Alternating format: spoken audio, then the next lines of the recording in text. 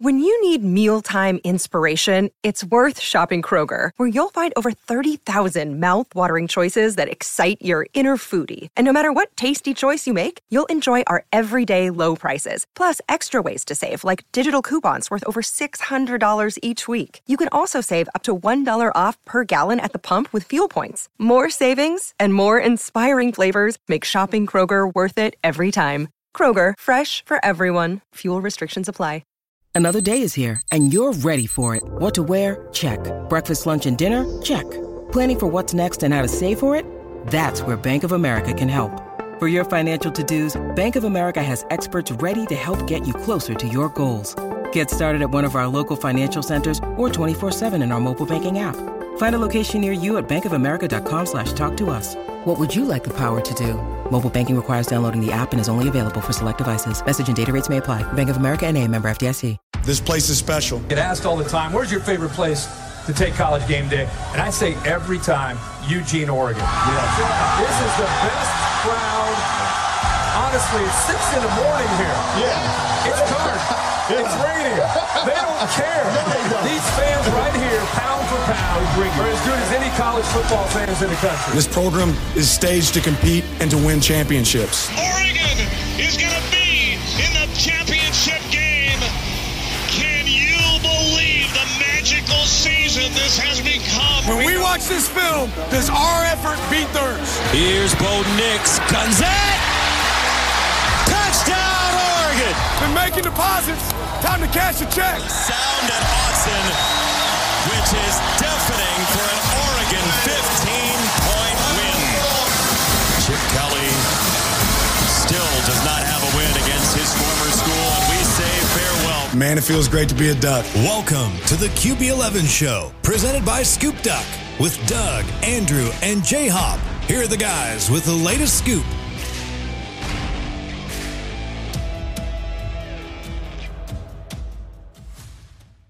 Hello and welcome back into the QB11 show, presented by Scoop Duck. I am Doug Scott, and I'm joined once again by the namesake of the show. We cannot do it without him. QB11, welcome back. You were sorely missed last episode.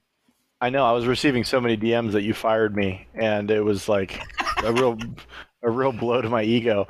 No, I'm like so thankful for you. Obviously, I had some stuff going on last week that had me away. Nothing bad. All good stuff is just business related. And Doug, thank you for proving that you can step up to the plate and handle adversity as Oregon did in the first quarter this week, and putting together a good product. I listened to it. I enjoyed it. I'm sure our listeners did, but it's not something that they're going to have to get used to because we're not going to miss any more pods the rest of the year. Yeah. QB is not fired from his own show. He's still here. I did get several DMs, saying they love the new format and wanted to hear more of it, but I told them no. Sorry, can't do it. QB's coming back. But no, it was great. It was. I think it was. I had an opportunity to talk about some different topics that we probably wouldn't have had time to cover otherwise. So it kind of worked out well. And I hope everyone who listened did enjoy that show. But you're back, and we're here to talk about Oregon's 63 to 19 victory over Cal. By the way, the interesting stat on this one, coming into this game, the all-time Cal-Oregon series was tied at 42 wins per team. So now Oregon owns the all-time series. And we don't know when these two teams will ever play again. So that's kind of an interesting little footnote in this game. And 63-19, Oregon kind of got off to that slow start, as you mentioned. Interception on the first play of the game, which wasn't really Bo's fault. It was a bobbled ball by Tez that bobbled up into the air and got picked off. And then a fumble return touchdown a little bit later in the game that made what was a 14-3 game a lot closer. I think it made it to 14-10 or 14-13 at that point. And then I think Oregon finally decided, hey, let's quit messing around. And they scored 21 in the second quarter and kind of never looked back after that. So initial thoughts on this game, QB? Yeah, I mean, it was a really good football team playing a not very good football team, and it was pretty obvious in just how the game played out. Like, Oregon was tripping over its own dick for all intents and purposes early in the game, just getting in its own way.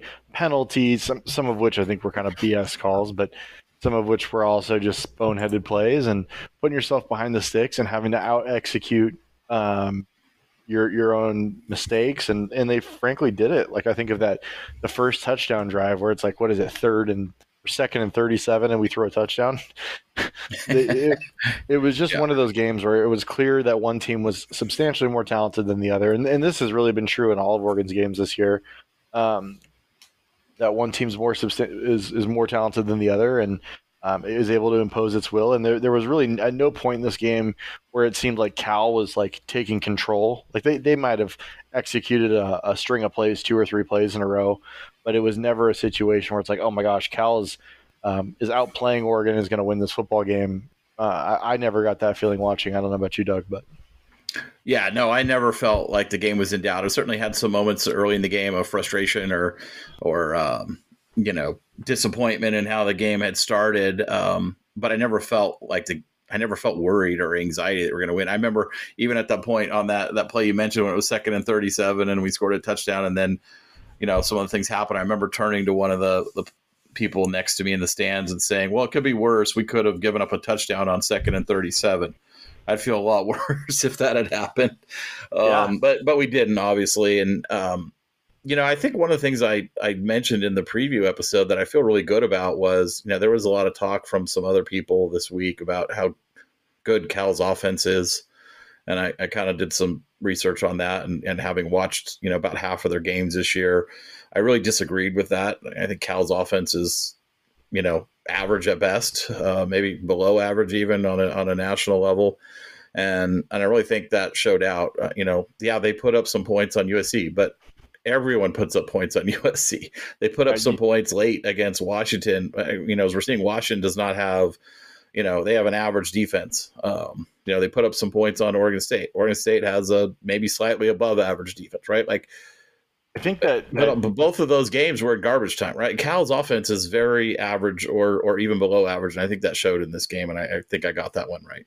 Cal has the pieces to be challenging for teams that have holes, right? The teams that are not complete teams that don't have great that have like major areas of deficiency in one spot, in one layer of the defense or another, right? So like a team that like Oregon State, who's bad in the secondary, or a team like Washington, who's not particularly great at stopping the run.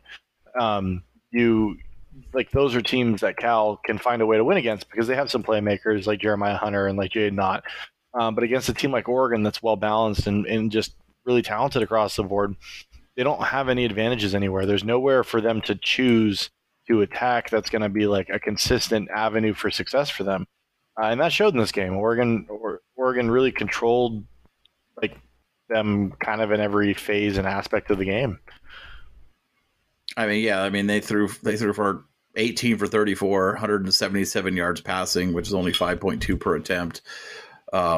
Really very little in the passing game. And then, running the ball, they ran for less than 4 yards per carry. And that included a 20-yard touchdown by Ott, which is really, probably their most, I think that was their most explosive play of the game. You look at the passing game and the outside receivers, I think, we're seeing Jalil Florence finally playing full games, finally being healthy, with him and Kyrie Jackson on the other side. Like, they're just not giving anything up to outside receivers. I mean, they gave up a combined 4 catches in this game for like 50 yards. Just really not there. Anything that anybody's getting in the passing game tends to come either in the slot. It's against Tysheem or the safeties. And even that, Steve Stevens played a really, really good game. He didn't give up a whole lot in this game. Tysheem had 9 targets, but only give up 4 catches, right? They're just like the linebackers are shutting down the middle too. It's just the passing defense last year to this year, like, could not be more night and day. And I know Cal's not a great passing team, but we've seen it against teams that are good at passing the ball well. Oregon's passing defense, has been really outstanding this year. Obviously, you go back to the UW game. Even then, I'd argue that was a pretty decent performance, and they put guys on islands, and those guys won. They won the key balls in that game that made the difference. But this defense is getting better every week. I feel like this defense is getting better and better. The linebacker play. All 4 of the linebackers who played, most of the snaps in this game, Bassa and Jacobs and Hill and Betcher, I just thought they're in the right place. They're making the right play. They're making the tackle. They're very, very good this year. compared to last year. To a lesser extent compared to the others. I think like if we were to do like our quarterly review, like in the last quarter, the biggest area of improvement was linebacker play, in my opinion. That, and I think Bo is actually playing. I mean, we'll get to the offense, but I think Bo is playing the best football of his career right now, which is greatly helped. But I think Jamal Hill, like Jeffrey Bossa, even is playing the best that he's ever played as a Duck, and the most consistent. And I think that Jamal Hill has been somewhat of a revelation, and is really like settling into being a linebacker. And he's playing more naturally. He's playing faster and more instinctively. Getting Justin Jacobs back, I mean, he's the best linebacker in the room. You can see why he was so heavily prioritized so early in the process for Oregon when he hit the portal. He's just a perfect fit, and he's running sideline to sideline. He's playing off blocks really well. He's a really special player in my opinion. Someone with an NFL future, and so the linebacker play, especially over a year ago, it's night and day. Yeah, that's the biggest, and I like to take a little credit for this one too, because I think in the offseason I said this linebackers core will be the most improved unit on the team this season, and will be surprisingly good and help lead this defense to significant improvement this year. And I think, I'm not saying I'm the only one who said that, but I know that was a strong opinion I had throughout the offseason that I got questioned on a lot, and I think it's showing to be the case. Yeah, I think it has been, and I think it was clear that was going to be the case because it's a more athletic group than what we had last year. It's a group that fits the system better than the group we had last year, and I also think that they're taking advantage of what's much better and more consistent defensive front play. I mean, the defensive front is playing not lights out football. You have guys like Keon Ware-Hudson, who almost never get a mention by Duck fans, playing by far the best football of his career.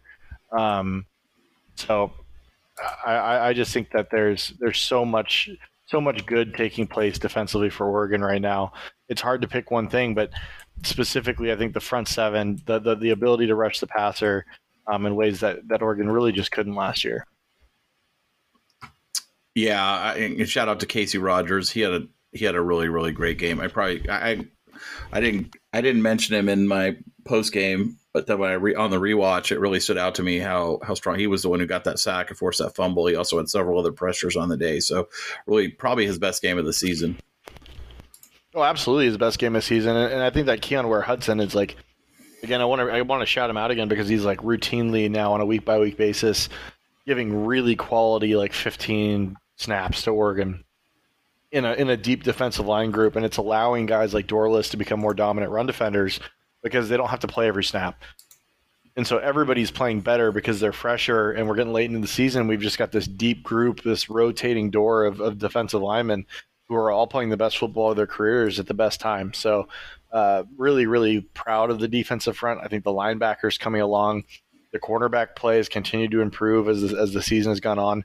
And then really like Cal was not equipped to challenge the safeties. And so that ultimately to me is the weakest link of this defense. When we take a big picture look from 30,000 feet, but Cal and really there's one or two teams in this conference that are equipped to even show it. Yeah, I mean, obviously Oregon's going to see one of those two next week in Autzen as USC comes to town, but we'll get to that game later in the week. Defensively, it just feels like this team is it feels like they finally have, like they're acting more instinctively. I mean, they're fitting the run so much better. They're spilling so much better and then you always say spill and kill, right? And the kill is happening way more frequently now. Like early in the season, even we saw a lot of times where the defensive line was doing their job and they were spilling the run to the outside, and then there was no one there to kill it. Yeah, there was no one there that happen a lot more. Tackle. Yeah, and it's super consistent at this point. Like it's almost every play. And I just think if you're a team that can't stretch vertical and really threaten Oregon, like you're just not going to get anything. This defense is going to smother you because if you have to play in a 10-yard box, you're not going to be better at playing in a 10-yard box than we are because we're going to be more athletic than you are and we're going to have more bodies. The other thing I'll say about coverage just on this team in general is it's extremely rare to see a guy just running open and catching a pass, right? I mean, you see passes caught, but they're almost always contested. Yeah. Or there's at least a player, within within a yard, right, that either makes a tackle immediately or gets him out of bounds, or breaks up the ball or causes an incomplete pass, right? It's even against Washington, like those guys that made when Rome or Polk or somebody made a big play in that game, they weren't running open. I mean, they were either open by a yard or they were, covered in the sense, and they were just great plays. So you just don't see that. You don't see that broken play a lot. They're really good, and this goes for the linebackers and everybody, but I mean, they're really good at knowing their assignments and being in the right place. And you don't see a lot of busted plays on this team. It's just rare. It's very rare. It's a team that's executing at a level where it clearly knows its assignments, right? Like, it's not like we're not, despite the fact that Oregon's playing probably 26 to 28 guys on with the starters defensively. Yeah, right in that range. Nobody is out of place from a scheme standpoint. Everybody knows their job, and everybody trusts the other 10 around them to do theirs. And so we don't have guys just going rogue and trying to make it all happen on their own. And because of that, I think it's allowing the defense to execute within the scheme at a really high level. Yeah, and actually, one thing I will say about the snap counts, what I've noticed over the last 2 weeks is that's actually the rotation's actually tightening up a little bit, which makes a lot of sense, right? As you get toward the end of the season, you were playing a ton of guys most of the year, keeping everyone fresh, keeping everyone healthy, and now you're getting down to the nitty gritty, and I think only 18 guys played more than 10 snaps, which is down, probably 3 or 4 from what it was most of the season. And even some of those 18 are only getting 13, 14 snaps a game. So you're really seeing the rotation kind of come into form. It's about on defense, about a 16 to 18 person rotation right now, which is still a really good number. And that's where you're seeing the least amount of subbing is in the defensive backfield, right? So Stevens, Williams, Florence, Jackson, and Johnson are all pretty much playing every meaningful snap in all 5 defensive backs. So the rotations are all happening in the front 6, if you will.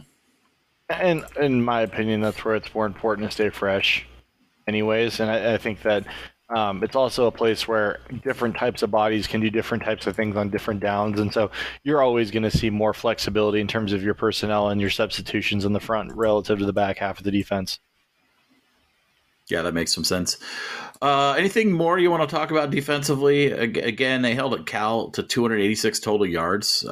Cal had 12 meaningful possessions in this game, and their offense scored 12 points. So, I mean, that's 1 point per possession, which is a pretty elite number for any defense. So it really feels like this defense is, I think it's ranking now consistently inside the top 20 in most advanced analytics models, and I think that matches my eye test, right? And Cal's not a great offense, but I think you're seeing the framework of this great defensive play for Oregon, not just in this game, but over the course of the season, right?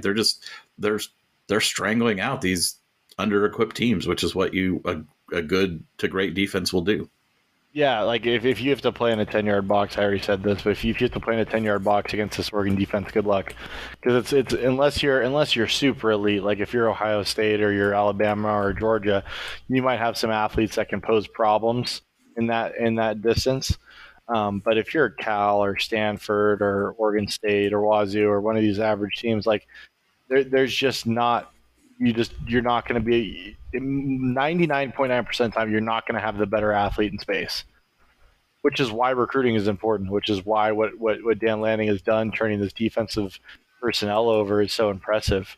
And it's what's made this defense go from a pretty below average group, in my opinion, last year to a group that I would actually consider pretty good now. Let's flip over to this other side of the ball now and talk about Oregon's offense. Again, we already talked a little bit about the kind of the slow start. Oregon had, I believe, 14 meaningful possessions in this game, and they scored 63 points on those. It was 4.5 points per possession, which is, if that's your average, you're basically number 1 or 2 in the country right now. So it was, which they already are, right? Oregon is already, I think, number 1 or 2 in the country in points per possession as it is. So they certainly kept on that mark with this performance especially after that slow start, and then it was just a touchdown show. Even with the backups, Ty Thompson engineered 2 touchdown drives himself, which was nice to see. Yeah, and he looks to be the most comfortable he's ever looked, and it helps that everybody around him is playing with great confidence and executing at a high level. But seeing Ty experience success, I know like some of the times earlier in his career when he got in garbage time, it was kind of ugly and messy, and so that should give, I hope that confidence builds and he is able to take some steps here or the rest of the year and then going into the offseason, because he's stuck it out. He's done it the hard way, and I hope that bears fruit for him in the future. Yeah, absolutely. Let's talk about Bo. Another. He's really ramping up his play. It feels like since the loss at Washington, he's hit another gear in the 3 games since then. He is a man on a mission. He's totally fixated. His confidence seems to have shot up. His lead, you just see him out there on the field. He's leading the team, and he's just making you saw so many throws he made in the last couple of games that he wasn't really even attempting earlier in the year, right? That we were kind of critical of at times early in the year. We're why aren't we throwing in the deep middle? Why aren't we throwing over the middle at all? Why are we not, connecting down the field? And in this game, you've seen what we've seen the last several games, which is he's really throwing to every part of the field right now with confidence and with great accuracy.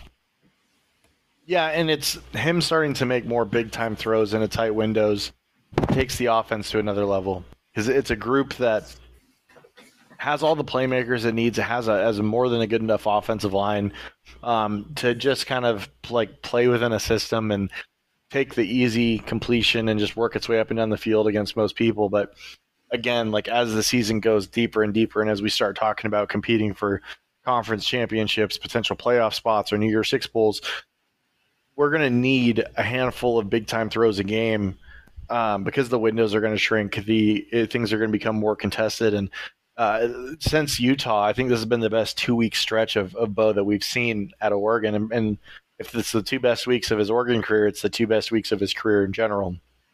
So I'm really pleased with the way Bo's playing. I think that our ability to attack the deeper center parts of the field has been greatly enhanced these last 2 weeks. And I think it takes this offense, if it can continue and become consistent, it takes this offense to a completely different level, like a top 1 in the entire country level. Yeah, I mean, if you look right now, by most metrics, Oregon has either the first or second best offense in the country, depending on which system you're looking at, and it's also out of the top 3 or 4. That's the only one that has the level of balance between running and passing that Oregon's offense has, which I think makes it pretty challenging to defend. Bo, 386 yards, 4 touchdowns in this one. It was nice to see, some more people getting involved in the receiving game. It's for a while there, kind of midseason, it had kind of been the Troy show with some other guys sprinkled in. Tez went for 12 catches for 180 in this game, 2 touchdowns. Troy got his 6 for 79 and a touchdown. But Trayshawn was back involved in this one. He caught 5 balls for 48 yards and a touchdown late. He also had another close to being a touchdown from Bo earlier in the game that was ruled out of bounds, and there wasn't a good enough angle on it to see if he got it in or not. But it was a really great design play by Stein and a great catch by Trayshawn as well. And when he gets the opportunities, he's really making the most of them. And it's nice to see him get more opportunities in this one. And, Ferguson got back in on the action as well. He's caught his first touchdown in quite a while and had 3 catches total in this game. So it was nice to see, more guys getting involved in the receiving game, because I think that does make Oregon's offense even more dangerous. Yeah, I don't think it's been an issue of those guys weren't a threat earlier in the season, but it is good to see that their threat manifests in production. Because it could make certain teams take certain guys more seriously. I think Tez emerging as a true second option is something that we had predicted in the preseason, but it was kind of it really was just Franklin and then a gaggle of guys all getting about the same number of targets. And now it's clear that there's a number 2, and I think that Terrence Ferguson has been really well utilized the last couple of weeks. We've seen Trayshawn Holden make plays, and Gary Bryant's still there and available as well. But when you factor for all that, plus the two-headed monster of Bucky and James in the backfield, and then an offensive line that's just continuing to get better week over week, you have an offense that really, as long as Bo is playing well, is almost impossible to stop. Yeah, speaking of that offensive line, I think they'll certainly are going to be a finalist for the Joe Moore Award, and this might actually be the year they win it. I know they've been close a couple times before. Last year they were pretty good. 2019, I think they were a Joe Moore finalist, but they might win it this year. I mean, I think it would be well deserved by the staff if they got it to happen, because when you think about what was being replaced last year, and some of that was overstated, but I mean, you have a redshirt freshman at left tackle, a transfer from the FCS at right tackle, and then a true freshman playing a ton of reps at right guard. So it's a really impressive performance by the group, and I think it totally would be justified. Like, they're justified in their play if they win the Joe Moore, but even if they don't, this is, for my money, the second best offensive line in Oregon history. And if this whole group stays together next year, it's probably the best. Yeah, it certainly is on that track. I think it's probably Michigan or Oregon for the Joe Moore Award. I can't think of anybody else who'd be up there this year. Getting what we're seeing happening, week in and week out with those two schools in particular. I thought, that offseason narrative. The offseason narratives about Oregon's offensive line and how they're going to take a step back because they got to replace all these guys. And I just, all summer, QB, all summer, I'm on the timeline. National reporters, local reporters, Pac-12 people, Oregon people. I'm just like, I'm all summer. How much time and effort did I spend saying, you guys don't have this narrative right.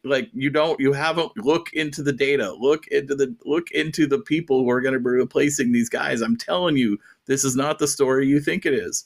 So I feel very justified at this point in saying I was right and all those fools were wrong. Yeah. I mean, it's one of those things though, where as much as, Connerly was a 5-star, you want to see him play. Yeah, Cornelius was unbelievably highly regarded coming from the FCS level, but you still want to see what it looks like at this level. And so I don't mind people having a wait-and-see approach, but it was clear that the talent was there. It wasn't going to be something where this group just fell through the floor. Because I would argue from an NFL standpoint, this is a more talented group than the group that we had last year. Definitely. And I'll also agree with you. Look, if people were on the timeline saying, I have reservations about Connerly and Cornelius and Harper and Jones and JPJ because of X, Y, or Z, fine. I got no problem with that. But it was clear that the vast majority of people didn't even know who the players that were in question were. It was just, 4 guys left. So therefore, the 4 redshirt freshmen that are going to be replacing them are going to be much, much worse. That was the clear assumption that all of these people, particularly the national people, were repeating ad nauseum all summer. They hadn't done any research. They didn't have an argument to back it up. Right. It was just ignorance. And that was the part I had a problem with. Well, yeah. And then there was also Bass and Saleh both made NFL rosters, but both guys are playing guard now, and they were playing tackle a year ago. So, they had guard skill sets at tackle, which it worked. It wasn't a massive issue, but now you have tackle skill sets at tackle, and we're seeing what's opening up for Oregon in terms of some scheme versatility, and then also how much better they are in pass pro than a year ago. Yeah. One more thought. Mentioning Stephen Jones. It was interesting to see him get his helmet ripped off on a play and then get a penalty for unsportsmanlike conduct or something on the same play. I thought that was kind of interesting. Was it for continuing to play? Because we saw that penalty in the Washington USC game as well. Washington's left tackle got the same penalty. So if you're just supposed to stop playing if your helmet comes off? Yep. If your helmet comes off, you can't continue the play. Or it becomes a personal foul. But there's no how did the helmet come off in the first place? It just flew off by itself? I don't know. Well, again, it was the same thing in the Washington play. It got ripped off by a USC player that was missed. But, like, again, once it comes off, you got to stop. Yeah, which, I mean, again, it's for the player's protection, right? Like, yeah, I guess. I mean, is the other guy going to stop pounding on him? Again, I don't know the context. I know I've seen it before when it's like a running back or who's someone running with the ball. Then obviously you blow it dead because you don't want somebody to come piling into them. But in the line play, I mean, if he stops, is it actually going to make himself safer or less safe, depending on what else is going on, right? Well, if the guy in the case of Fautanu for Washington, it would have made him safer because he ended up taking a head-to-head hit with somebody. Oh, geez. Okay. So no, I get you. It's a frustrating penalty for sure. I get it. I'm not like, I think it's kind of dumb that it's a 15-yard penalty. I think it should just be like a dead ball thing, but whatever. Either way, I'm really proud of this offensive line. I think they're playing really good ball. But I think Jordan James to me is like as much as I love Noah Whittington, I'm not glad that he got hurt. Like the extra reps going to James is a benefit for us. I think James is a better player. And I'm glad to see that our future number one running back is emerging so early in his career. Yeah, I think I said that around the time that, well, I think I said it even before Noah got hurt, that I wanted to see Jordan James more and that I thought he was probably a better player than Noah. Obviously, you don't want anyone to get hurt and didn't wish for that. But I think James gives us more now, and I think he gives us more later. So I'm happy to see him playing more. Although it does seem like they're kind of going there again, kind of like we were talking about with defense, with the reps kind of consolidating. I think we're seeing that in the running back room as well. It had been kind of a 55-45 split, and the last two games we've seen, more of a 65-35 split with Bucky and Jordan, and I think that's totally fine because I mean Bucky's the man. So yeah. Yeah, but I don't actually think that Bucky is that much better than Jordan James, if I'm honest with you. Like watching them play, I think James is quicker or faster, I should say. I think there's things that each one of them does better than the other. I think the thing with Bucky is just his escapability to be and his ability to make a 6-yard play out of what could have been a 1-yard play and do it quite a lot is kind of a pretty hard skill to replicate, and sometimes that comes into play in very important times of the game. No, I mean Bucky's improvisational skills. Holy crap, words are hard. Are off the charts. I think that Bucky, like we had this conversation preseason, like after another good year, where does Bucky fall on the Oregon all-time running back list? Like to me, top 5. Based on how he's playing this year, yeah. I think he's a top 5 running back that we've ever had. He's been unbelievable. But and look, there's a lot of people that are never going to put him there because he's not going to have the raw numbers, right? Because he's only going to have played 2 years here, and in those 2 years, because of the way Coach Locke, and I agree with this philosophy, the way Coach Locke doesn't run running backs into the ground, right? It's running back by committee to a degree, 1A, 1B. He's not going to have the raw numbers to stack up with some of these other great running backs of all time. But if you actually watch the play and watch, what goes on, and you look at what he's able to do on a per carry basis, for the 2 seasons that he will have been here, he's definitely top 5 in my book. Yeah, I would rather have Bucky than Royce Freeman. I'd rather have Bucky than, pretty much anybody other than like Kenyon Barner and yeah. It's a pretty short list. It's a very short list of players that I'd rather have than Bucky. And I think it's also a compliment to Jordan James at how good he's been, because I think like 1-2 combo wise, like this is one of the best running back groups we've ever had. And I know that one of Laughlin's things when he got the job was like, I want to restore the Coach Campbell legacy of running back in the running back room, and he's done it very quickly. I think this is a really, really special group. Yeah, and Lamar and Dowdell both got a few carries late in the game as well, and both made the most of them. Dowdell had a really nice hard 10-yard run, and Lamar had a 20-yard run. So they look to be the next ones up as well as we move forward into the future. Yeah, I agree. Okay, anything more on the offensive side of the here? I mean, 600 total yards, another dominant performance. I mean, the offense is just rolling. There's not much more to say than that. And obviously, I don't see any resistance coming next week with USC coming to town. No, this offensive line is going to have an advantage against every defensive line that plays until a playoff game. Yep, you got it. All right, let's move on. Let's cover this Washington 52, USC 42. What are your thoughts on this one, QB? Yeah, this game came down to a couple key plays. I actually think in the middle 8. USC gets the ball back, tie game 28-28, and turns the ball over and puts Washington in. Sorry, I got the hiccups all of a sudden.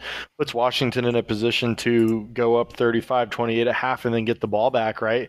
And then all of a sudden it's a 2-possession game. So, and USC battled back at times. So when you're playing from a deficit like this with no defense, it's a really tough hill to climb. Yeah, the other key possession that game was, they were trading touchdowns for so long, and then USC was able to force a Washington field goal. Washington goes up 45-42. USC gets the ball, and you feel like this is their, nobody stopped anybody, right? Like there had been so many touchdowns in a row, and it felt like this was USC's opportunity to go down, score another touchdown, go up by 4. And instead, they're at the Washington 24, 2nd and 7. And the next 3 plays go holding, sack for 12 yards, and then it's 4th and 25, and you got a punt, right? I mean, that 2-play sequence was, and that holding call was on a play that actually went for like 20 yards. And so it was a crucial 2-play sequence that really solidified the win for Washington, because you knew, like, as soon as USC punted that ball, you just felt like, that's it. Washington's going to go down to score and take a 2-possession lead, and there's not going to be enough time left. And that's exactly what happened. Washington went 91 yards and scored a touchdown. It went up by 10, and it was game over. So, credit to Washington for having just enough defense at the right time to get that crucial sack there at the end. And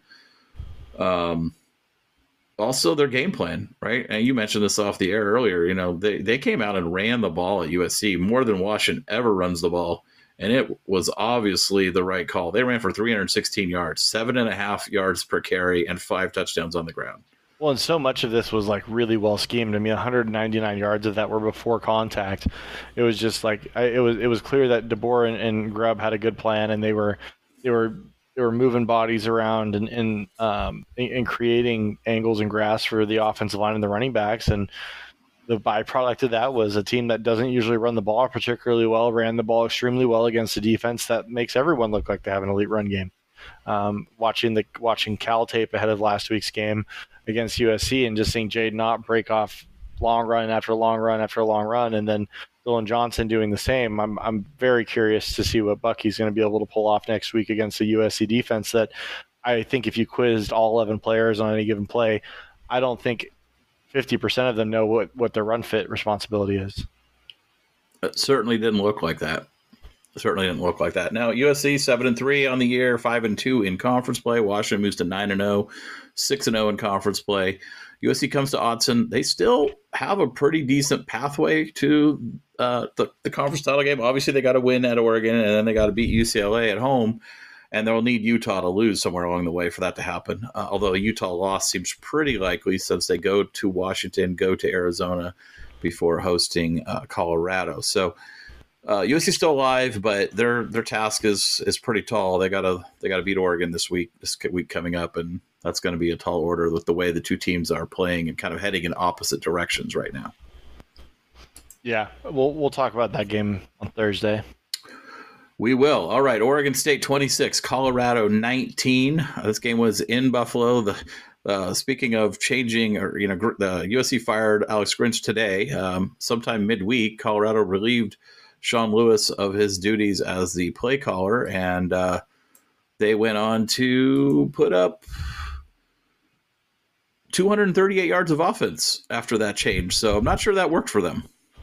They demoted a really good offensive coordinator and promoted an old NFL guy. And it turns out that it wasn't the NFL or it wasn't Lewis's problem. It was the fact that they don't have any talent on the offensive line. That was the problem, and that continued to be the problem in this game. Is Shedeur Sanders got hurt actually because he got sacked so many times. Yeah, and I believe also this week is when Deion actually called out his offensive line as all being terrible and needing to be replaced. So that's definitely a way to get guys to play for you. Well, he's not wrong. They are terrible, and they all do need to be replaced, but he's not going to be able to do that right now, and changing play callers isn't going to do that. And I think the way that he's handled this situation is going to make less guys want to work for him going forward. Yeah, he's not wrong in what he's saying. He was wrong to say it in the middle of a week when you still need these guys to play 3 more games for you. So It's not a motivational tactic that's probably going to work very well. Oregon State, are they good? They're 7-2. They're good at home. Yeah, they are a much better home team. This is a game they easily could have lost to a really bad Colorado team, and they only won by 7. Yeah, they aren't they're just not a team that's built to just stomp teams out, right? Like they're not explosive through the passing game. They have a bunch of 5'9" receivers. They got the midget brigade at receiver, and I don't think that DJ is the consistent player that you would need to really make this offense a lot better than it is. It's an offense that relies on the run game, and because of that, it's a lot of pounded out long drives and not a lot of explosiveness. And when you play against a lot of good quarterbacks with explosive offenses, you're going to end up in some games like this, even if you're the quote unquote better team, because you're going to give up a couple explosives against somebody, and it's going to make the margin smaller.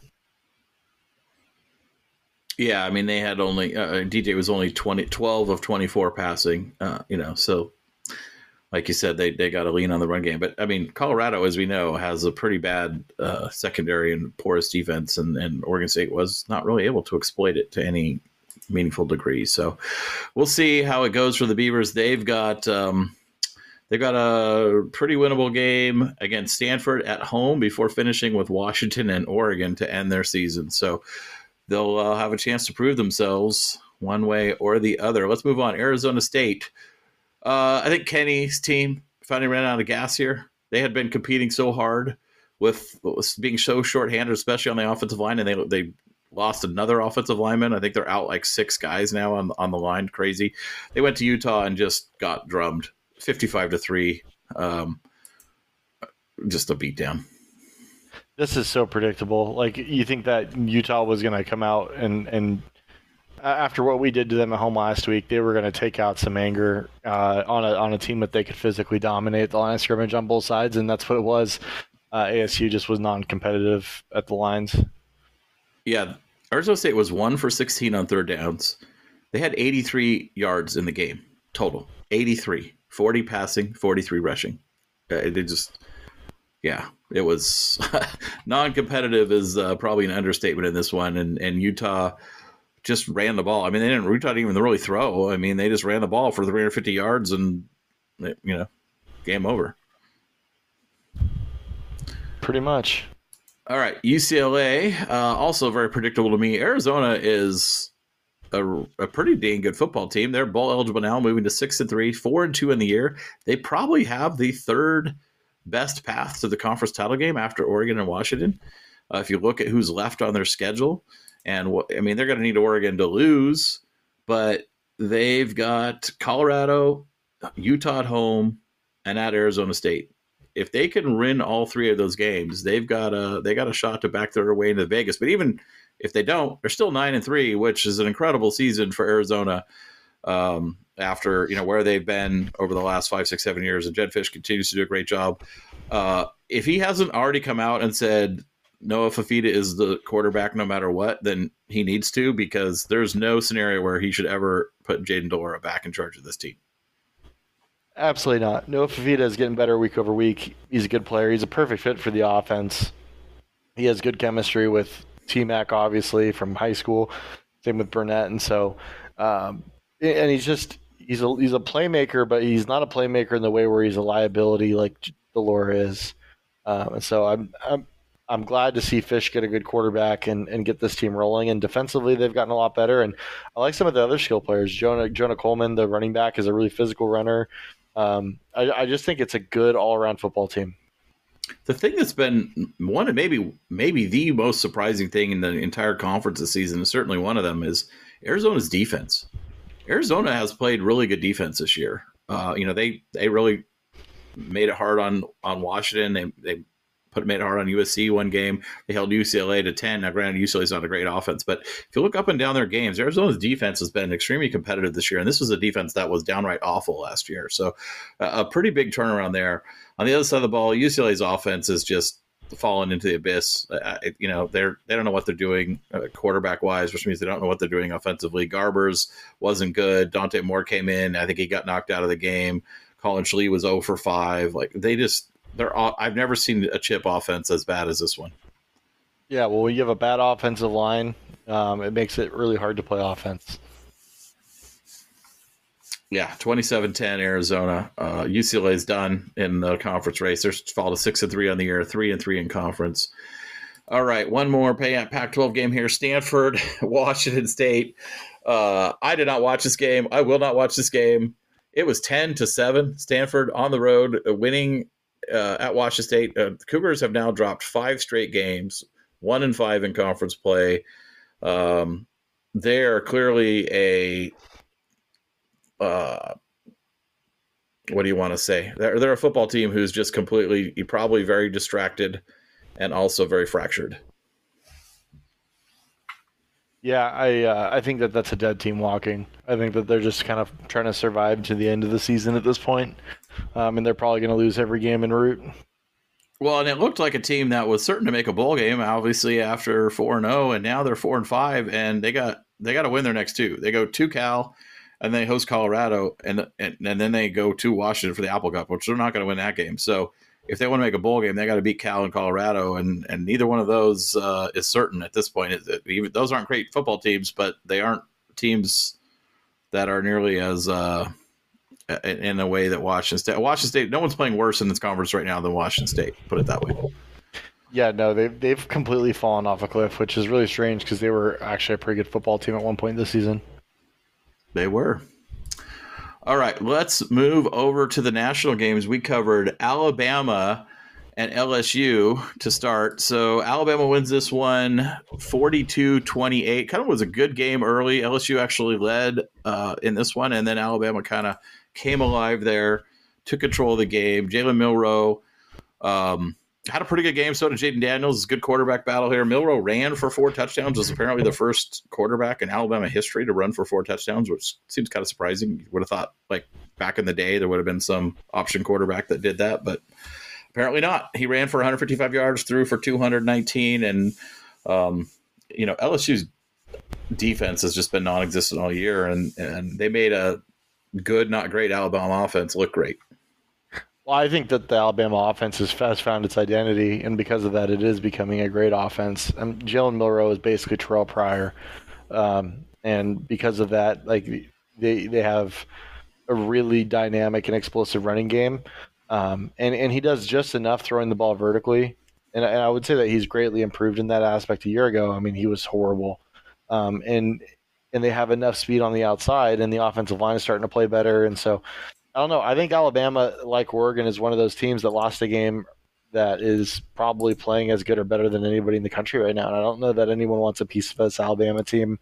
And at this point, it basically locks them in to the SEC championship game against Georgia, which should be a really fun matchup. Yeah, I'm really looking forward to that one. And I agree that does seem to be the obvious matchup at this point. And there's probably going to be a playoff trip on the line. I mean, certainly Alabama has to win out to make it. I don't think they're going to make it with 2 losses. But unless there's a lot of other upsets along the way this year, I don't know that a 12-1 Georgia gets in because they're going to have to, unless they get picked over a different 12-1 conference champion, which we've never seen before. Not saying it's not possible, but I don't know. This doesn't seem like a year where there's going to be any 2-bid conference, but we'll see. There's a lot of football left still. Well, whoever wins the Big Ten will be undefeated. Yeah. Most likely, unless Michigan were to lose this weekend to Penn State, and then beat Ohio State. Yeah, and Florida State's probably going to be undefeated. And Florida State's likely to be undefeated. We'll see if Texas can hold on to only being a one-loss team. But I would assume that either undefeated Washington or a one-loss Oregon Pac-12 champion gets in. So I don't think that there's going to be the wiggle room necessary to get 2 SEC teams in the case that Georgia loses the SEC championship game.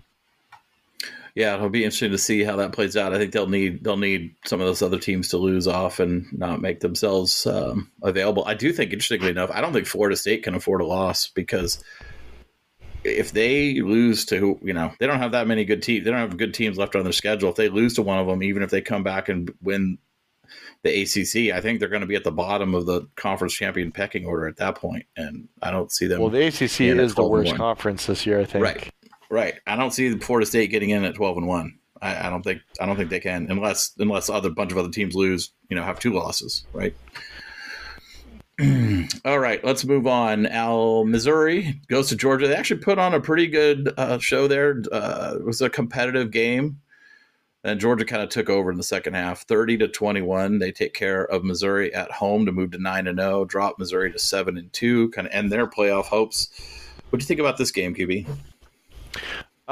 It played out very similarly to how I thought it would. Missouri's a good football team. I've seen some Pac-12 fans talking disparagingly about Missouri. I think Missouri could beat pretty much everyone in the Pac-12. So, yeah, I hate that stuff, because and I hate it goes both ways, right? I hate when people on the other side of the country dismiss Pac-12 schools that are good as, you don't play anybody out there. It's the Pac-12, blah, blah, blah. But I also hate it when Pac-12 fans who clearly don't watch football on the other side of the country dismiss teams like Missouri. That's ridiculous. Missouri's a really good football team. Missouri's not just a team with like a good receiver and a good quarterback. Like, they have a good defense. They can run the ball. They got a good back. They're legitimately good. So, again, like, Georgia's the better football team. They separated late, and that's kind of what I expected in this game. Yeah, I agree. They're definitely not the Georgia of the last 2 years, but they're going to be a tough – until someone beats them, they're going to be a really tough out. And I think they're like – their defense is still really, really good. Their offense is still good enough, especially when they get Bowers back here in a few weeks.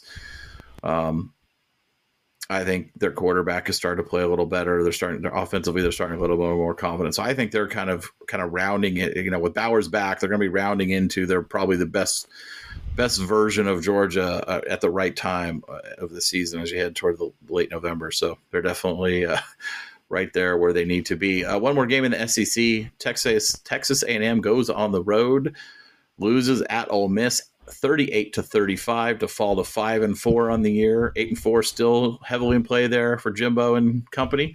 Ole Miss stays alive in the playoff race. They are at 8-1, 5-1 in conference. They will need some help, because someone has to beat Bama for Ole Miss to have a shot at getting to the. In fact, I think someone has to beat Bama twice. So I don't see that happening. They're probably not going to make the playoffs, because they're not going to win out anyway, in my opinion, because they play Georgia this week. So it's all going to be moot after they go to Georgia. Yeah, Georgia's going to take care of business. I mean, Ole Miss is a good football team, but they're not as good as their rating would suggest, as evidenced by the fact that they played a really close game against this 500 A&M team. So at home. So Ole Miss is the same team that they've been for like 3-4 years, right? They're like a 10-2 team that beats. They schedule 4, pansies. They win those 4. They beat the lower level SEC teams on their schedule. They compete with the, upper middle class of the SEC, win most of those, and then they lose to the 2 best teams they play. I mean, that's Ole Miss every year. It's like that's Lane Kiffin Ole Miss team. And like, if you're an Ole Miss fan, like, considering the history of Mississippi football in the SEC, like, that's damn good. Like, Lane Kiffin's doing his job. He's earning his paycheck with that outcome. Totally. I mean, 10-2 is the best you could possibly hope for, and he's given them that. I just like this notion every year, because usually their schedule's backloaded. This year they had Alabama earlier, but usually the schedule's backloaded, so they roll to like 7-0 or 8-1 or something, and everyone's talking about Ole Miss being a top 10 team. It's like, no, they just haven't they're just doing the same thing they do every year. And now they'll play Georgia, and that notion will end, and they'll end up where they should end up, which is in between the 10 and 15, which is really, really good for Ole Miss for sure. Yeah, they're a good football team, but they're definitely not top 10. I think that they'd get blown out by more teams than they would be competitive with in the top 10. All right, let's move over to the Big 12 because there was 2 big games there that kind of really are starting to set the tone for where this conference is going to end up as well. So first, let's go to Texas. They hosted Kansas State.